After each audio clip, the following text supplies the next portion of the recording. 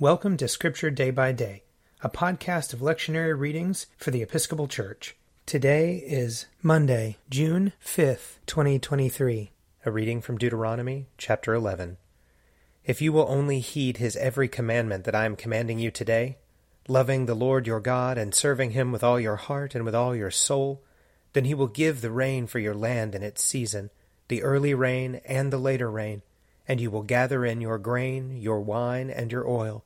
And he will give grass in your fields for your livestock, and you will eat your fill. Take care, or you will be seduced into turning away, serving other gods and worshipping them.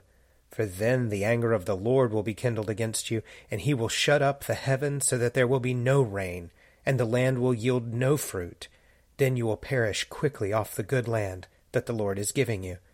You shall put these words of mine in your heart and soul, and you shall bind them as a sign on your hand, and fix them as an emblem on your forehead. Teach them to your children. Talk about them when you are at home and when you are away, when you lie down and when you rise. Here ends the reading. Psalm 41. Happy are they who consider the poor and needy. The Lord will deliver them in the time of trouble. The Lord preserves them and keeps them alive, so that they may be happy in the land. He does not hand them over to the will of their enemies.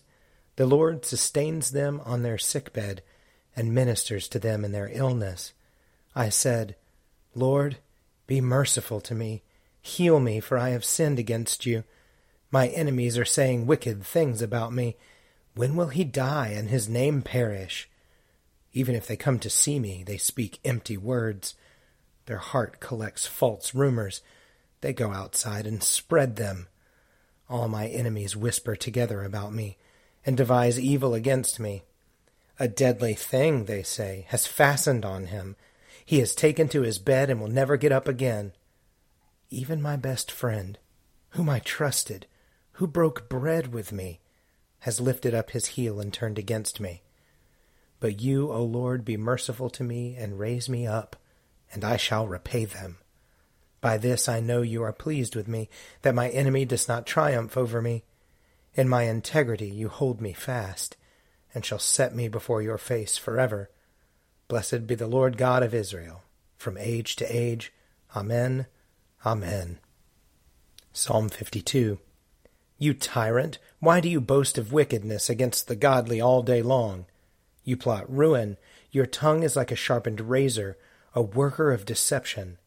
You love evil more than good, and lying more than speaking the truth. You love all words that hurt, O you deceitful tongue. Oh, that God would demolish you utterly, topple you and snatch you from your dwelling, and root you out of the land of the living.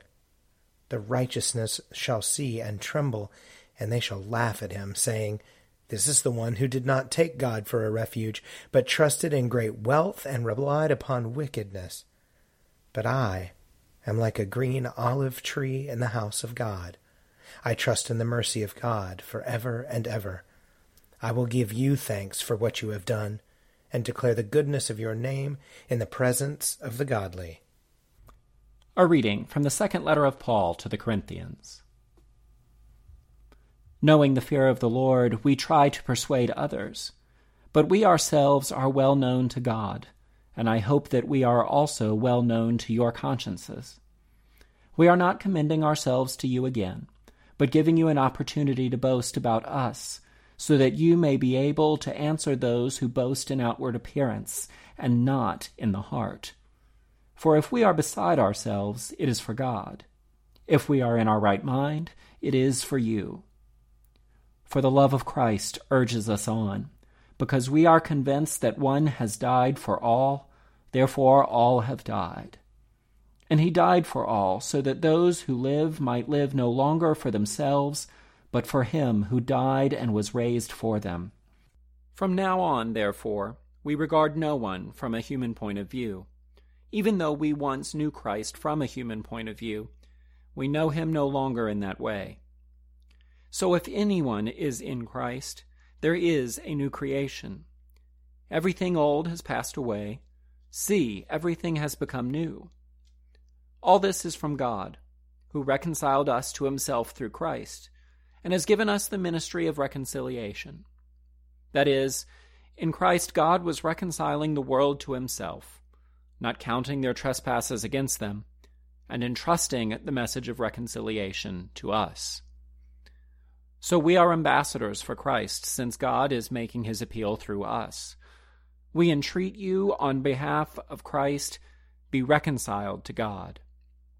For our sake he made him to be sin who knew no sin, so that in him we might become the righteousness of God.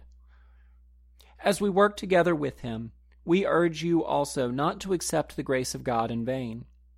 For he says, "At an acceptable time I have listened to you, and on a day of salvation I have helped you." See, now is the acceptable time.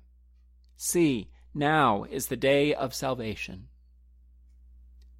Here ends the reading. A reading from Luke chapter 17. Jesus said to his disciples, "Occasions for stumbling are bound to come, but woe to anyone by whom they come. It would be better for you if a millstone were hung around your neck and you were thrown into the sea than for you to cause one of these little ones to stumble. Be on your guard. If another disciple sins, you must rebuke the offender, and if there is repentance, you must forgive. And if the same person sins against you 7 times a day and turns back to you 7 times and says, 'I repent,' you must forgive." The apostle said to the Lord, "Increase our faith." The Lord replied, "If you had faith the size of a mustard seed, you could say to this mulberry tree, 'Be uprooted and planted in the sea,' and it would obey you. Who among you would say to your slave who has just come in from plowing or tending sheep in the field, 'Come here at once and take your place at the table'? Would you not rather say to him, 'Prepare supper for me, put on your apron and serve me while I eat and drink. Later, you may eat and drink'? Do you thank the slave for doing what was commanded? So you also, when you have done all that you were ordered to do, say, 'We are worthless slaves. We have done only what we ought to have done.'" Here ends the reading. If you would like to read a meditation based on these readings, check out Forward Day by Day, available as a print subscription, online, or podcast. I'm Father Wiley Ammons, and this podcast is brought to you by Forward Movement. Learn more about our work to inspire disciples and empower evangelists at www.forwardmovement.org.